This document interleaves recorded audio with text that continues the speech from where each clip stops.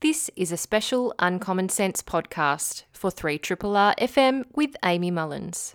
The interview you're about to hear is with Dr. Katja Hoggendorn. Katja is an entomologist and a native bee expert based at the University of Adelaide. She joined me to talk about the dazzling metallic green carpenter bee, why it's vulnerable to extinction, and how her team is trying to save this species on Kangaroo Island. I'm really excited that I have joining me now Dr. Katja Hoggendorn, who is an entomologist and native bee and honeybee expert based at the University of Adelaide.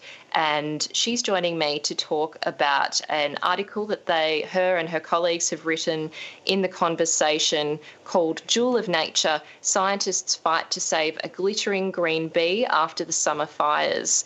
Katja is also a member of the Conservation Committee of the Australian Entomological Society, and we'll be talking about the carpenter bee on Kangaroo Island, particularly the metallic green carpenter bee, and its survival post the summer bushfires, which were really quite devastating on Kangaroo Island. And I know a lot of people were shocked and scared for a range of species that were very much specific to Kangaroo Island, including the glossy black cockatoos there as well. So I welcome Katja and thank you so much for joining us. Thank you for having me. It's really exciting to speak with you about this subject of native bees in particular. The metallic green carpenter bee seems to really capture the imagination of so many people. When we had a live tour event with Museums Victoria, we met with Dr. Ken Walker and he took us through the collection of Museums Victoria, and he was showing us some of the specimens of the metallic green carpenter bee that Victoria holds in its collection. But they're obviously from a very long time ago, because the last time that Victoria had the metallic green carpenter bee was in the 1930s, which is really, a shocking fact. But that said, as we know and as I've described, the metallic green carpenter bee does exist in a couple of other parts in Australia at the moment, and you yourself and colleagues are working on and with this green carpenter bee to improve its population density and preserve it, and also, of course, its habitat. So I wanted to talk to you now about Kangaroo Island and that particular population that you're working with and the unique challenges that you're facing at the moment. So perhaps first up, I know that you studied the carpenter bee for your PhD, and I wanted to ask what brought you to study that particular species of bee and why were you particularly fascinated by it? So that's a question from a long time ago. So the green carpenter bee is by far not the only species of carpenter bee in the world. Carpenter bees are distributed all over the world in tropical and Mediterranean areas. There are about 800 species. And I am from Holland originally, and I did my PhD on a carpenter bee species in Israel. And the reason I wanted to study carpenter bees was a bit complicated. I came to bees through an honors study in honeybees, but I started working on honeybees because I wanted to understand how you can get to a system where a mother produces daughters that are not reproducing. So how can selection choose for that? It's really strange. The daughters are helpers. They help the mother reproduce. They don't reproduce themselves. And the mother reproduces workers, and then a queen, and of course a lot of drones. But to get there is quite a strange question, because you've got to reduce the fecundity of your daughters, right? Which is not something that evolution would select for at all. So once I was studying honeybees, I thought, well, if I have these questions, I'm better off studying some less social bees. And carpenter bees are very much less social, but they are not social. Carpenter bees reproduce and they overlap with their offspring. And in some cases, mother and daughter have some sort of division of labor in the nest. that would be then the first steps maybe in the evolution of that mother, queen, reproductive and daughter worker system. So that's why I started to look at carpenter bees. That makes a lot of sense. I know that, when we talk about native bees, that we talk about them as solitary bees and they're not particularly social. But as you've just shown, the carpenter bee does have some level of socialisation. That is really fascinating. When I was looking at the videos of the carpenter bee, particularly the green carpenter bee, it was in its nest in a wood trunk and it was sitting at the hole looking out, and it seemed to be potentially guarding that nest. And I was interested in the types of behaviours that the carpenter bee exhibits that are unique to, I guess, carpenter bees, but even the green carpenter bee. Yeah, so carpenter bees have this overlap of generations, and they have to be there because the nest is very vulnerable to intruders.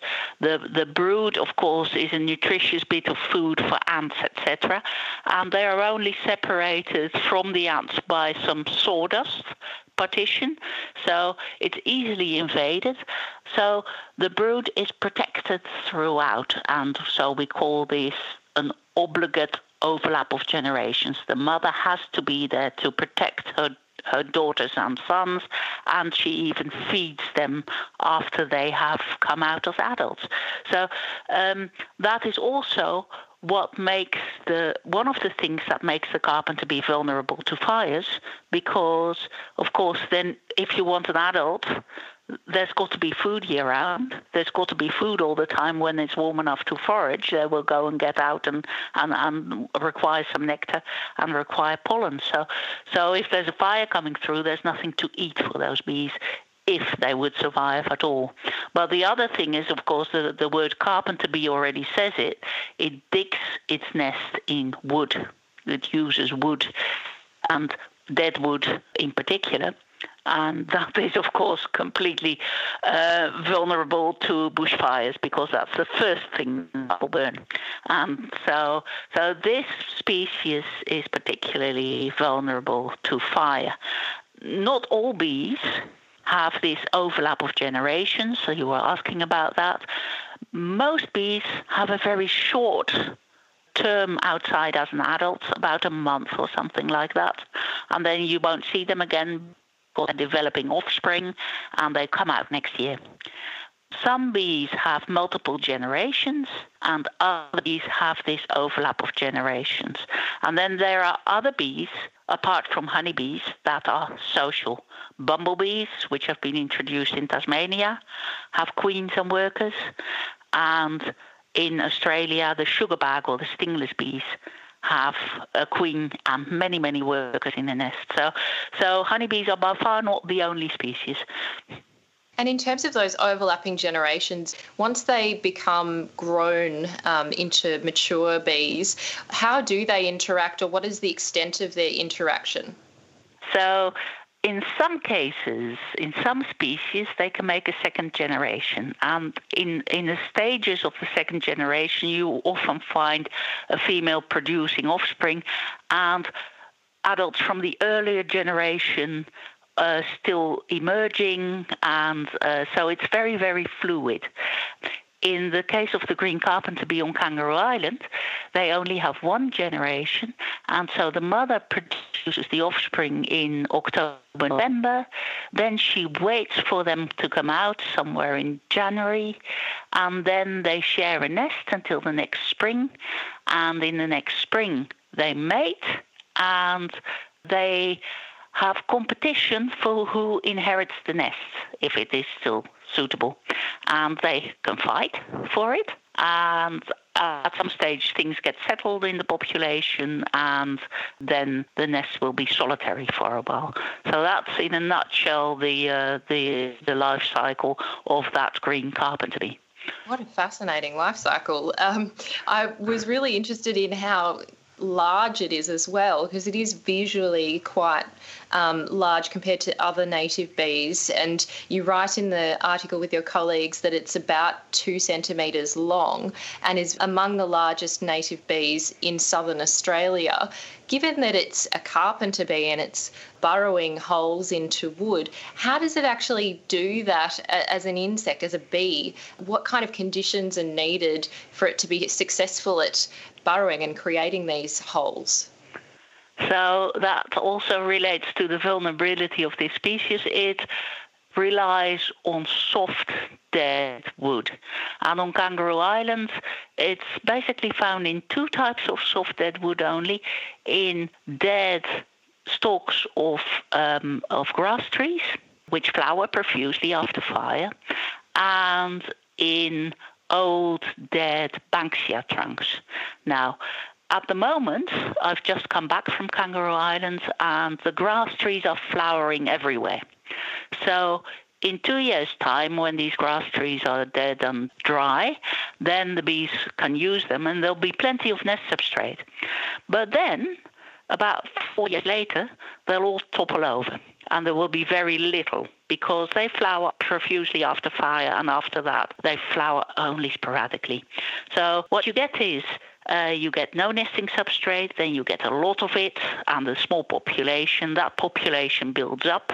Then the grass trees drop and you get a reduction in the population again, right? Now, Banksia is a totally different story. Banksia doesn't survive fire, and so it needs to grow from seed. And Banksia is the mainstay substrate of the bee. So it needs to grow from seed. It's a slow grower, so it takes about 30 years before it is even thick enough. Then it needs to lose its side branches, acquire white rot, and then it becomes available to the bee. So once the grass trees have toppled over, we have a period, if there is no additional fire, a period of about 25 years until new Banksia becomes available. And that is a very long time to be at a very low population density. So this bee does relatively well with fire, provided they are small fires that are in a mosaic, and that you also have very long unburned places. Now, in Kangaroo Island, in 2007, a large part of the park burned, and that part then had grass trees flowering, etc. But along the side of the park, especially in the south side, there were some very old unburned areas. For people who know the area well, that was Kelly Hill Conservation Park. It had old Banksia trunks, and that is from where the bees recolonized the park. And then in 2012, we started to think, well, what's going to happen when these grass tree stalks are going to fall down? And so we did a survey, and we found that there would be a very large reduction in the population size.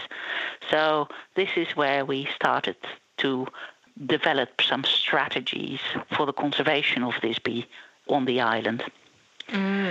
We did that knowing that they had gone extinct in Victoria. And as you said, they were last seen in Victoria in the 1930s. This was in the Grampians. And in 1938, early December 1938 is when the last one was caught in the Grampians. And late 1938, very late in December, the whole Grampians burnt down. And it is that probably that caused the local extinction of the carpenter bee, because if everything burns, there is no food, there is no nest substrate, there is a very low population size. And if, like the Grampians, the area is completely isolated, the bees cannot get there anymore.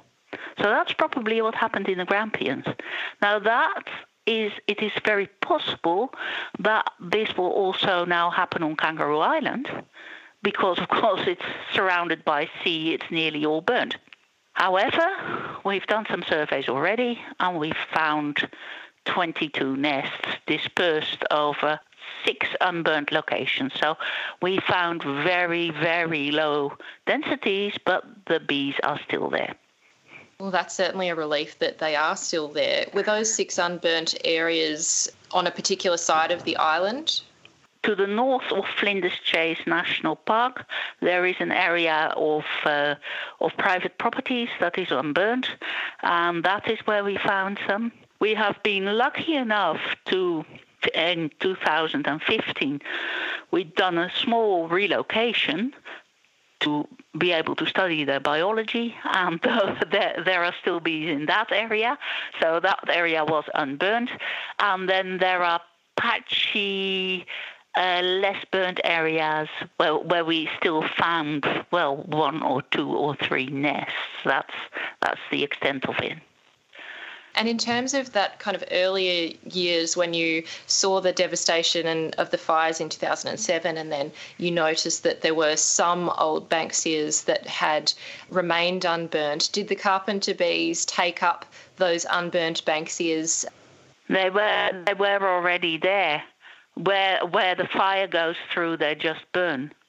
So to give you an idea, we developed a nest substrate to tide the bees over from when the grass trees topple down until when the Banksias are available. We did that in 2013-14 and have been planting nesting stalks for them in the park. Now, when the fire through in January, we had 300 nesting stalks for them planted in the park, and 150 of them were in use by the bees. And these nests all had developing brood in them. So the female lives just longer than a year. She has already nearly lived a year. She has produced her offspring. The offspring are not ready to fly. The offspring burn. You have nothing. So that's what happened. They all burned. Gosh, it's really horrible. Because it is. It hurts to hear that, because I know you were saying the life cycle is that in January they start to emerge, but obviously at that early point in January they hadn't yet left. No, they hadn't. So basically, even if then the mother leaves, she hasn't got another year of reproduction in her. Oh, yeah. So basically, wherever a fire goes through, you lose it. But what it is in tune with is patchy mosaic fires with areas that are long-term unburnt. And it is those areas that are becoming more and more rare. And that then relates to the strategy of fuel reduction burns, etc.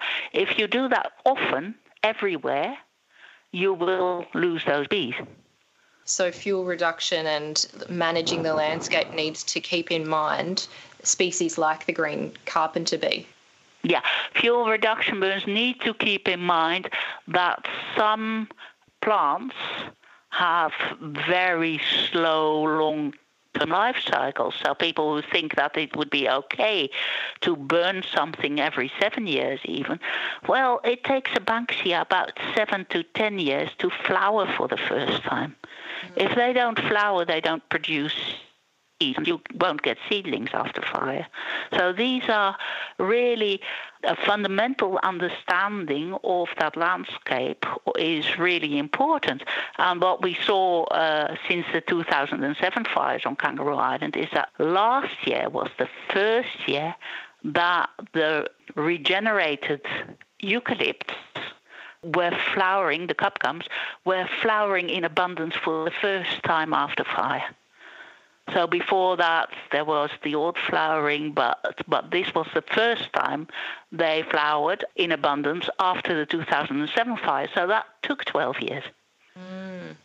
Gosh. So cycles can be very, very slow, and that really needs to be kept in mind when people argue that we need to fuel reduction burn or manage the environment to make sure there is no fuel, because that's a vicious cycle. If you burn, you get a lot of low vegetation that builds up, and then the landscape settles down in something that has less vegetation on the ground because there's less light coming through and there is less food in the soil. But if you keep on burning, you keep on inducing a lot of growth. So there's several things there.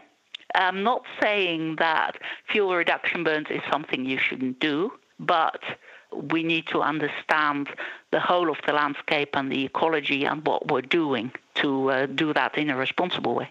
Yes, and the other threat to the nesting material and habitats for the green carpenter bee that you and your colleagues have outlined is around habitat clearing, which is another factor. How much of that is continuing in terms of threatening those grass tree stalks and the old Banksia trunks? That is very much on the cards still, because habitat clearing is ongoing, and it is also there are so many threats to the remaining 5% of the natural landscape that we still have. The clearing, for instance, in New South Wales, the clearing has been increasing, despite the fact that we need forest and we need trees to cool the earth down, because we can reduce our CO2 emissions, which we have to do to make sure the earth doesn't warm up further, but it is vegetation that cools the earth. Vegetation allows evaporation, it allows rain, it creates a cover of the soil that prevents heating up. So it is a real worry.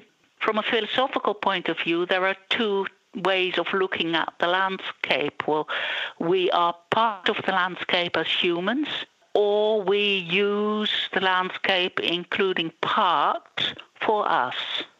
And very much many people think that nature is there for humans. And of course, it is not really. It's just there. And if we want to protect it, maybe we should just protect it and not interfere with it too much. That's my view. I couldn't agree more.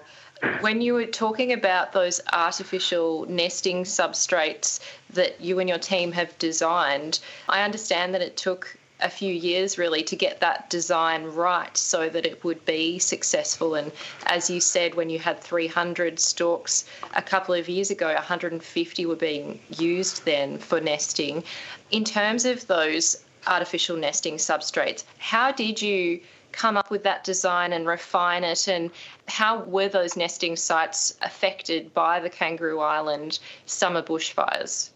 So I did what I did during my PhD, which I knew, which was I had during my PhD a number of observation nests for carpenter bees. This allowed me to study them just by looking through a piece of glass. So that was really, really very nice. So because I'm a scientist, I thought, it would be so good to have these bees in observation nests. Let's try that. And we then put observation nests everywhere and we can see them. But they didn't really like those observation nests, and they reproduced in them, but then they left them. And we thought, well, as a conservation strategy, this is not a good idea. Let's do something else. And what we did is we made fake grass tree stalks, so nesting stalks made from balsa wood, so wood, and they were mounted on a piece of plastic pressure pipe, and they were planted in existing grass trees.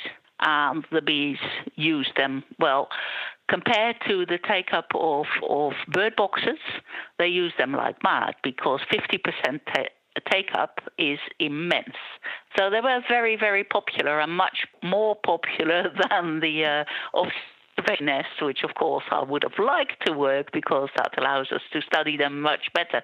Because you can't look into a bee nest when you can only see wood on the outside. So how do we know that we use them then? Well, we were lucky enough to meet some vets who were really interested in this, and these were vets specialized in horses. and they have portable X-ray machines. So these vets came with us on the island to look inside the carpenter bee nest. So we drove past, collected a few nests, took a photo, X-ray photo, and could count the bees inside the nests. And then we put them back. So very little intrusion, no harm to the bees. I had used the method during my PhD, so I knew that you have to expose them to really high-frequency X-rays to get harm to the eggs initially, but there weren't any eggs, there were only adults. And so we could document how many bees had been produced and were present in the winter nests, which is fantastic and really, really cool. So that's how we knew that they were used without having observation nests. Wow. And with those nests that were being so successful, were a number of those destroyed more recently in those recent bushfires? And have you had to consider placing more in that Kangaroo Island area? What's the kind of strategy in terms of looking at the effects of the recent bushfires? Yeah, so we have been fundraising, and we got funds from the State Department of Environment as well to do surveys of the recently unburnt sites, of the unburnt sites, and we are about 2/3 along that survey. And then using the fundraising funds we had we had raised funds through the Wien Bee Foundation and got a grant from the ANZ community support. That was before the fires, so that the men shed on Kangaroo Island could make the nest substrate for us, because it's a lot of work, and it's all work that is we do in our spare time. And so we would spend weekends, I think, make every year weekends making those nests. They are a lot of work. So this was a one-off grant, and the men shed already made 500 nests for the project. And we put now some of these out in areas where the bees still occurs and where we think they might still occur, although we only found old nests because there wasn't much substrate left. And then we will check those later on in the year for activity.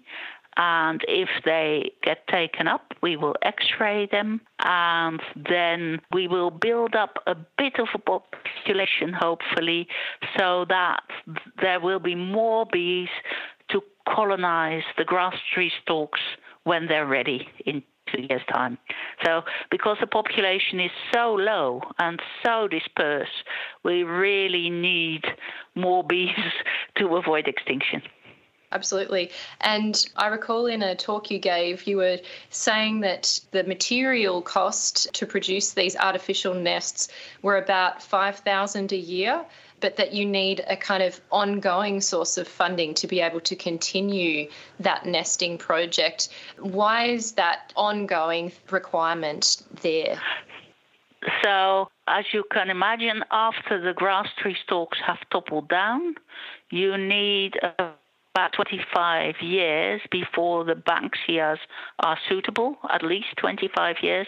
We don't even know that exactly. And during that 25 years, every year you need to put out new stalks because old stalks are used up by the bees, because they dig new tunnels all the time, because ants take over nests and wasps and spiders, etc., etc. So you need renewal. You need constant renewal of the substrate. Bees are very clean animals, and they like clean new nests. So that is what we do. But even if we cannot save the population on Kangaroo Island, not all hope is lost, because the same species still occurs around Sydney. In northern New South Wales. So we might, and that is another project that we haven't got money for yet, we might have a look at whether we can use strategies to spread the risk for this species, for instance, by reintroducing it into the Grampians or reintroducing on Kangaroo Island. We have to be very careful. There's got to be, we've got to know about population differences and etc. and diseases, but it might be possible to do that. Wow. Yeah, the kind of other population which you write about in that piece is around New South Wales Great Dividing Range. And you actually brought me to my next question, which is fantastic, because in your recent journal article in Austral Ecology, when you were looking at the modelling of climate suitability of the green carpenter bee and nesting hosts, the last sentence in the abstract refers to the Grampians National Park in Western Victoria, and you write that it's predicted to remain suitable for them and several host plants under all scenarios that you've modelled, and therefore this relatively large area of native vegetation may be a good case study for reintroduction. In terms of the Grampians, obviously post-bushfires from those very severe fires in the 1930s, has the area regenerated to the extent that it could be used quite readily in terms of the Banksias, obviously given that very long lead time that's required? We haven't quantified that yet. It's a long time since I've been in the Grampians. I think it's 12 years ago, something like that. And then I know I saw suitable Banksia trunks there, but we need to make sure that there is enough there, and that is part of a proposal that we want to do, look at, well, what are suitable sites for reintroduction of the bee potentially. That's really exciting. One of the elements, of course, of this, a very key element, is the fact that native bees and the green carpenter bee is a buzz-pollinating species. And I wondered whether you could tell us a little bit about buzz pollination with the green carpenter bee and its role within the ecosystem as well. So there are a lot of bees that can buzz pollinate. Honeybees cannot do it. And buzz pollination is a weird kind of adaptation, and it evolved many times in flowers where the pollen is inside the anthers, so it needs to be shaken out. It's a bit like a salt and pepper shaker. So the bees shake the flower, and they hang off the flower, they shake it, and because of that, pollen falls out, and they can collect it. So if you want to know more about that, there's beautiful slow motion footage of that for blue-banded bees that are very well-known buzz pollinators. And you just have to look at, you search for blue-banded buzz pollination, and there is, or head-banging bees you can look for. And there's a lot of information about that. Now, there are a large number of Australian buzz-pollinated plants, native plants, for instance, the guinea flowers, all solanums, the black-eyed Susans, the Tetratheca. Lots of flowering plants are buzz-pollinated, and they, of course, rely on those bees that can do that. Now, the green carpenter bee being a large buzz-pollinator, that means that it would, in an area, pollinate a lot of flowers, because the larger you are, the more food you need.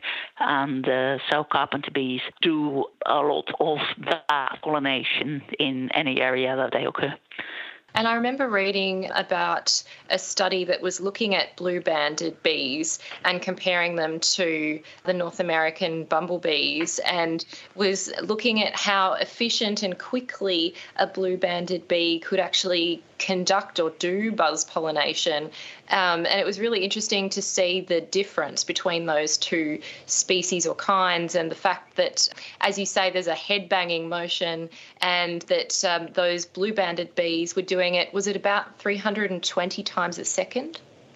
Yes, that is absolutely amazing. And if you look for head-banging bees, you will find that slow motion 320 times per second. they bang their head to the anther to get the pollen out. And how they do it, I have no idea. It is pretty amazing to think, and it's so surprising. And no doubt there are really a number of amazing parts in your research that must come up on a very regular basis. Just finally, I know that you have looked at a range of native bees like the teddy bear bees as well, and that you have been involved in identifying and describing new species with colleagues and have, identified quite a number in recent times. Were there any particular native bees that captured your imagination when you were doing that type of work? Well, they are all have got their own special things. I mean, very many bees are beautiful because they've got bands of hairs and beautiful brushes everywhere, or interesting hairs on their face to collect pollen from certain species, or indeed very narrow faces so that they can get past the bend in a Eremophila flower. There's so much variation. There's about 2,000 Australian native bee species. We are indeed still discovering species on a monthly basis at the moment, and it is it's truly fascinating to see what's out there and to see it. It's just beautiful. It must be so inspiring to do that. It is, and it also gives me a lot of motivation to promote people from protecting natural areas to plant native plants, to not take a honeybee hive unless you need it for pollination. Just protect the native species that are out there would be great. Oh, absolutely. And hopefully when people are preparing for spring, they can think about native plants when they're looking at their gardens. Yes. And if you want to see native bees, by all means take a bee hotel. You're not doing much unless you plant the proper plants for the bees. But it is always nice to see bees doing their thing. Yes. Katia, if people wanted to support your work on Kangaroo Island, is there a way to contribute to the fundraising? There is. We've had some fundraising bouts through the Ween Bee Foundation and also through Seacology. They have now finished, but the Australian Entomological Society has a website, and if you go to conservation, then there is a link to make a donation, and you can choose between 4 species, and the carpenter bee is one of them. Excellent. I'll post that link up to our social media pages so people can go to that if they're interested. And thank you so much, Katia, for your generosity and passion today, sharing with us the delights of native bees and particularly the metallic green carpenter bee. Thank you. Thank you for having me. I've been speaking with Dr. Katia Hoggendorn, who is an entomologist and a native bee and honeybee expert based at the University of Adelaide. And we've been talking about the metallic green carpenter bee, which you can read more about in their article on The Conversation called Jewel of Nature. And I'll post that link as well. I'm Amy Mullins, and you've been listening to the Uncommon Sense podcast. Uncommon Sense is a radio show broadcast on 3RRR FM in Melbourne every Tuesday between 9am and 12pm.